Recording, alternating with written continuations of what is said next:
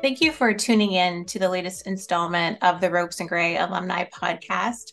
I'm Amanda Austin, a life sciences licensing partner in our strategic transactions group and a member of the Alumni Committee.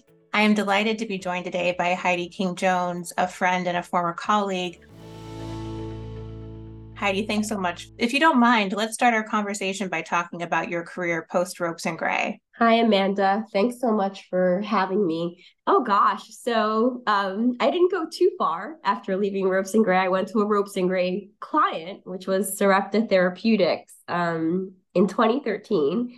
And at the time, Sarepta was a pre-commercial small biotech that was beginning to scale up and in the process of filing its first NDA with the FDA for what eventually became its first approved drug, which is Exondys 51, which was the first muscular dystrophy drug to ever be approved by the FDA.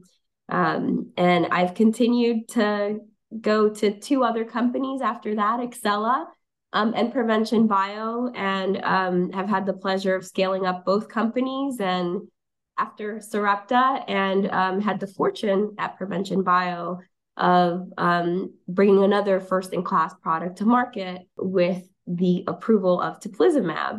And so really over the last, 10 years have spent time really in the sweet spot of taking companies public and then focusing on the R&D phase and preparing companies and scaling them up to become ready and compliant for commercialization. That's a really interesting path in your post-ropes life. Very interested in what you have found most challenging and also most rewarding about in-house versus law firm life. It's so different and so similar. At the end of the day, I think one of the things that is most challenging in-house versus Ropes and Gray is that you're really bringing in to every meeting, if you're doing it right, all the different perspectives that should be at the table as you're problem solving. You're not just bringing in the view of the legal function or head. You're bringing in your chief commercial officer. You're bringing in your chief scientific officer and your chief medical officer and your chief financial officer. And that is very rewarding because you learn a lot. But it's challenging because I think people really have different lenses, push your perspective. And I think everyone is always trying to do what's best for patients first and the company. And so I think it's challenging to have all of those different points of views at the table. But it's also what helps you grow. And it's also what leads to creative problem solving, to the myriad of problems that biotech companies face on a day-to-day basis. Not too dissimilar, I guess, from what was very rewarding at Ropes and Gray, which is as a deal lawyer during my time at Ropes, I did get to work with attorneys from different disciplines and, of course, learn from the tax lawyers and the employment lawyers, all the great experts that I hire now as an in-house attorney to help me in the world of biotech that I live in. I think at both places, I consider myself a student of law, a student of biotech, and a student of life. And it really is just an honor to work with so many brilliant people, just like I take pieces of them in things that I learn and that make me a better leader and person. I hope I leave little pieces of me in the things that I've learned with all of those that I work with and interact with. So both equally rewarding and amazing environments. Yeah, that's so well said. And it's a really nice transition also into the next question that we would love to know more about. You recently experienced a major transaction where Provention Bio was acquired by Sanofi. And very curious as to what that experience was like for you, particularly when you compare it to, as you mentioned, being a deal lawyer at a law firm, the comparison between your experience running deals at a law firm and a major transaction like that. Thank God for the Ropes and Grays of the world, because I think the deal, right, the anatomy of a deal in-house is sort of very mixed in with the business and strategy and what you're trying to achieve, and then balancing all of that with just running the business, right? And so the deal becomes, I think, one of your priorities, but until that deal closes, you can't drop the ball on the business and planning and executing for success as an independent organization. And so I partnered very closely with Ropes. They represented us on this deal. And the Ropes team, much like, my time when I was at Ropes, was definitely focused on all the specialists that needed to be involved in the deal and really, ensuring that the process and documents and filings that needed to be made in connection with the deal were all followed and executed flawlessly. I think in-house, we were then able to focus on the needs of the negotiation points and deal points. And so I'm spending a lot of time on the phone during the middle, right, and throes of the deal with my chairman of my board, with my CEO, with the rest of the board, not just reiterating, I think, the more formal points that we would discuss with Ropes and Gray at a board meeting, but also helping them read between the lines, educating them on what the law or the legal points or the processes that were reviewed meant for the business, meant for them, meant for the employees, meant for patients, meant for the products. And at the same time, I think when you go through a major deal like that, the organization gets distracted. And so spend a lot of time helping my fellow leaders at the organization, making sure that the train continued running, for lack of a better word, which is harder than you think, because another thing that you have to manage in a deal is leading through uncertainty. People get very nervous. You don't want to lose your star players and performers at the organization. So you want to partner closely with HR and with your culture and culture leaders of your organization, again, to ensure that your train is continuing to run, because at the end of the day, the whole purpose of the organization is to bring health and other options for various diseases, both, that are being researched. But for us, we had one commercial product, and making sure that that commercial product was making it to patients smoothly. One of many things that I've always admired about you is your ability to handle many different balls in the air in a way that is calm and unflappable. And so that sounds like that one of your many skills came in very handy during during that time. For folks who may be thinking about going in-house, could you just describe a typical day in the life at Provention Bio for you? Provention Bio was a virtual organization even before COVID. And so I think that brought a very interesting earlier workday that was happening, I think, informally while, I think I'm getting my daughter ready for school, which is great, I have to say.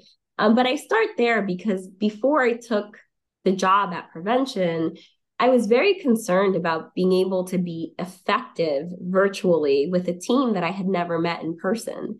And much to my surprise, I think I was not equally as effective, but even more effective than I was in sort of my previous jobs, where, we all had to get to the office before we started engaging, because our days did start earlier and end later, but there was a lot of flexibility in between. And so my day normally would start, I would say, with various unscheduled calls from my fellow C team members.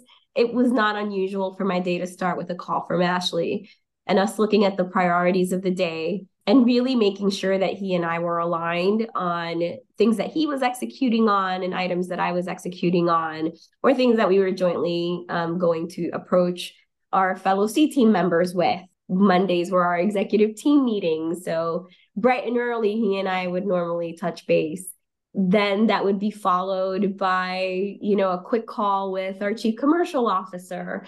As we recently launched a product, you can plan for the best, most compliant and flawless launch that could ever be planned. But all launches have curveballs. And so usually there would be a curveball or two that my chief commercial officer and I would need to connect on or follow up on. Or calibration, that needed to be made, or feedback that needed to be given. The peppering of calls in the middle of the morning then would roll into more formal meetings. And I think this is the part that looks more like the brick and mortar. But again, we did everything for the most part over Zoom. And so, 8:39, we usually had our more formal scheduled calls. And so, not unusual for us to have a 3-hour CT meeting where we are really bringing in our integrated thinking and not just focused on our individual department obligations and execution, but where we could create value. Really, really rewarding time because you're not only sharing what you're doing, but how it's going to impact other functions and operations at the company, and to do that function by function and very consistently see places where value could be added is super rewarding. And again, I think a pretty normal thing to do when you're in-house. Then you've got your team meetings. And so not unusual for then me to roll into a set of calls or one-on-ones or a group meeting with my legal team, my compliance team, and communications. So at Provention, I had the VP of communications report directly into me, and that was a joint effort by the CEO and I to create a head at the organization that dealt with integrated corporate communications the whole way through, right? So it's not just SEC disclosures that need to be addressed and coordinated with IR, with product communications, with marketing. And so that became, I think, my passion and love project at Provention. And so I dedicated, on an average day, a meeting or two to different communication efforts at the company. Again, not just for compliance purposes, but for strategic purposes. And then and this is hard when you're at a biotech that's moving 1,000,000 miles per hour, but really early afternoon, I try to reserve some time for me to plan ahead and think. So, okay, great. These were my priorities this morning. Has anything changed? Do I continue with my checklist that I developed this morning, or have things changed so that I need to rejigger my afternoon and reprioritize or move meetings around to address more urgent matters? Usually you have a couple of meetings where you are dealing with things that are getting escalated to you as an executive, whether that's dispute resolution between employees or employees that are stuck on something and don't know where to go or don't know how to interpret something. One popular one early on in a early launch of a product is dealing with materials or interpretation of SOPs and policies that are different between different departments and team members, and making sure that you address those quickly. And then last but not least, I tend to touch base with my deputy general counsel because they have their own priorities and world that they're dealing with and that they're trying to execute on, and my paralegal. And then really trying to take some time to swoop back around with my fellow C team members at the end of the day to ensure that nothing has come up that requires, urgent attention or care. Again, just like I'm moving 1,000,000 miles per hour, so is everyone else. And then really taking some time for the family and trying to work out on a good day, although not always, but, usually picking back up with a few hours of catching up on email and then a few calls resulting from that in the evening. But sounds like a lot, but it's incredibly fun and rewarding, I promise. I was going to say, it sounds like quite a day. But no, that was incredibly helpful to hear. And it really shows your role bringing in different functional areas and being a hub for communication throughout the company, which is really interesting. You touched upon this a bit in context of similarities between specialists and making sure all stakeholders are at the table and weighing in. But did your experience at Ropes prepare you for your in-house roles in any other way? Gosh, absolutely. I always say you don't really learn how to be a lawyer until, you're at work and working with lawyers. Law school is great, but I really don't think on the corporate side, it really prepares you for really what practicing corporate law or being in-house counsel would be like. And so I think a lot of the foundational skill sets that I use at as in-house counsel absolutely were from things that I learned at Ropes. I think I was very lucky to work with really amazing attorneys like David Fine. We had a couple of clients that I was fortunate to work with who he worked on an ongoing basis, and not just for deals, but in between deals. And I think really learning the world of the people that you're serving and understanding that if you do that, you'll be a better lawyer for them, and then bring other value to the table because you have a different lens than they do.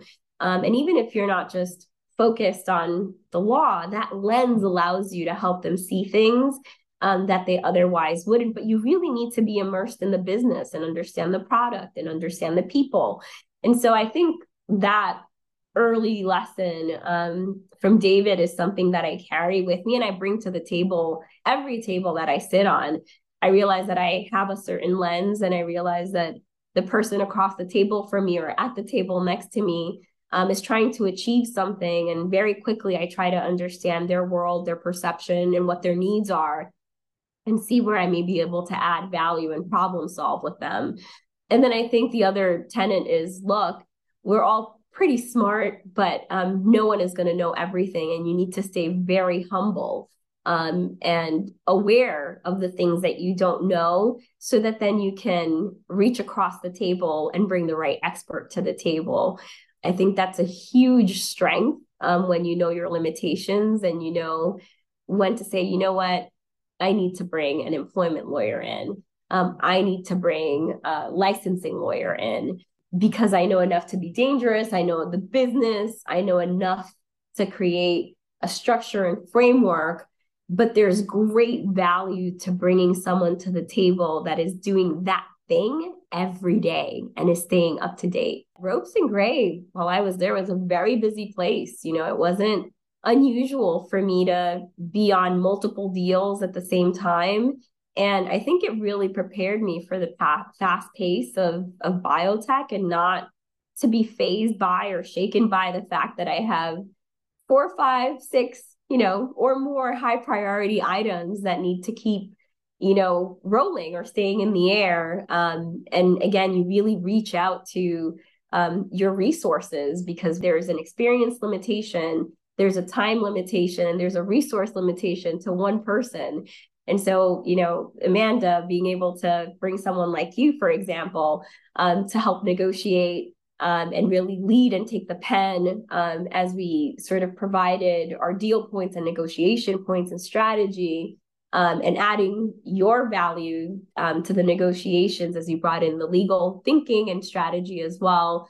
That's great. And it was always our pleasure to work with you and the team. Just a great team. One thing that is very notable is also the type of tone that you strike, as both a client and in-house as a colleague, just very, always collegial, always, focused on the personal and the professional. And it makes, everyone's life so much easier and better, no matter, what hours you're working. So wanted to make sure, because you mentioned earlier, hoping that you leave, little pieces behind, and you absolutely do. Now that you have this really impressive experience and hindsight looking back, do you have any advice for younger associates who are coming up the ranks and thinking about the next steps in their career? Absolutely. I think really take the time to be honest with yourself as to what you're enjoying, what you're good at, what stresses you, where you shine, where things get a little bit tougher for you, and really, really be thoughtful about what it is that you would like to do, and collecting the experiences and information for you to make decisions and create optionality for yourself. I think there are so many ways to be happy and successful. Talking to people who've taken different career paths, talking to different people within Ropes who've taken different, approaches to getting to where they are, and really being thoughtful about what you're experiencing, but also where you want to go, I think is really important. And that's hard to do when you're super busy. I think it's hard to be that self-reflective and aware. But I think as busy as you are, especially at the beginning of your career, because there are so many options and so many different ways and paths that you can take, I think it's important to at least once a month lift your head up and say, what did I do? Who did I do it with? Was I really good at it? Did I enjoy it? Where are my gaps? Do I want to pursue filling those gaps because that's going to lead me to a path that I want to go?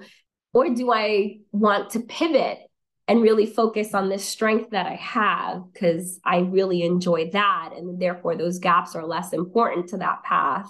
I think doing that, as often as you can is important, not just early on in your career, but also later. I think, I try to do that still as often as possible. But I think the biggest mistake that we all could, fall into is just working in no particular direction and not reflecting. Because I think often then you end up, months later or years later in a position where you do take a moment to reflect and you may not be where you want to be. Never too late to change and pivot. But I think if you try to be self-aware as often as possible, ask yourself those questions and try to assess those things, you'll have a more thoughtful and hopefully more fulfilling career path. That's great advice. And it leads very nicely. And I think it probably answers to some extent the next question I had was with respect to folks who are currently working at a law firm, considering moving in-house. Are there any factors in particular that you would call out to attorneys when they're evaluating that move that they should be thinking about? Yeah, absolutely. I think first, talk to someone who's in-house, because I think life in-house is very different than life at a firm. Depending on the resources of the company that you're at, the pipeline, the size of the organization, the experience in-house could be vastly different as well based on those things, including, the industry. But even within industries, again, things can vary quite a bit. So I think making sure that you understand what it means to go in-house is something that you definitely want to do. And I think I've seen a lot of people jump in-house before they had enough information and regret it. Or people jump in-house way later than, they had previously planned and said, man, I wish I had done this sooner. I think, again, the biggest difference is you are not just a lawyer, but you are a business partner when you're doing things well in-house, and you got to live your budget. You have to be able to not just dole out advice, but operationalize it and guide your people to operationalize the legal advice that you're giving them or that policy that you just put in place. And it is a different focus. And again, for some people, they really enjoy that. For other people, they may find that draining. And again, that's if you've been reflecting on where your strengths and weaknesses are and what gives you, let's call it professional joy versus drain. Those are all things you want to think about seriously and consider as you think about a move in-house. Great. I'm sure that will be really helpful to attorneys who are listening when they're considering their next steps or whether to stay put. Would love to wrap up with just a couple of probably more rope-centric questions. Yeah. The first one is just about your mentors at Ropes. You mentioned David Fine, who was a mentor to so many of us and is wonderful. Any other mentors at Ropes who especially influenced your career? There's people who mentored you who could be your mentors, I think, substantively. And David Fine was certainly one of those. But there are so many people who I think were mentors in multiple ways, whether it's shaking the jitters of being, at Ropes and Gray and walking through the doors and feeling different and not quite sure if you're supposed to be there, to people who, mentored me through, being a first-year associate and the different stages and the things that I needed to bring to the table. But gosh, some of the names of people who I had moments with that really, I think, changed and helped shepherd me during my time at Ropes were David Fine, Mary Weber, Loretta Richards, Mike Beauvais. Oh gosh, the list can goes on and on. Mike Beauvais, who I never had the pleasure of working with, but became someone who I still am in touch with, was someone who would, work late hours like I did and remind me that I needed to go home, but also, had pearls of wisdom that he would drop. When you're struggling with things like, oh gosh, I have this family event, but I have these 3 deals, like, what do I do? Right. So talking to a partner like Mike about things like that and how to navigate it within Ropes, it makes a difference, right? And it makes those days, to your point, Amanda, easier. And again, there are a lot more. Diane Patrick, who, I think paired up with David to develop a leadership program for attorneys of color at Ropes and Gray. Amanda, there's people like you, right? And alumni at Ropes who were a couple of years ahead of me, who just really, really, kept their watch over you, or, grabbed you and said, hey, you worked on this, here are 2 or 3 things you could do better, right? So that next time you could bring more to the table. But yeah, those are some of the people that really impacted and mentored me. Thank you for walking through that. And the last question, is, what do you miss, of course, if anything, about about Ropes and your time at Ropes, just generally? I think there was a sense of, these are my first years as an attorney, and I felt that I was surrounded by just brilliant attorneys and people. And I had, I think, amazing immediate access to those people. I think that was something that was really cool, and to be, cherished and valued for people who have it.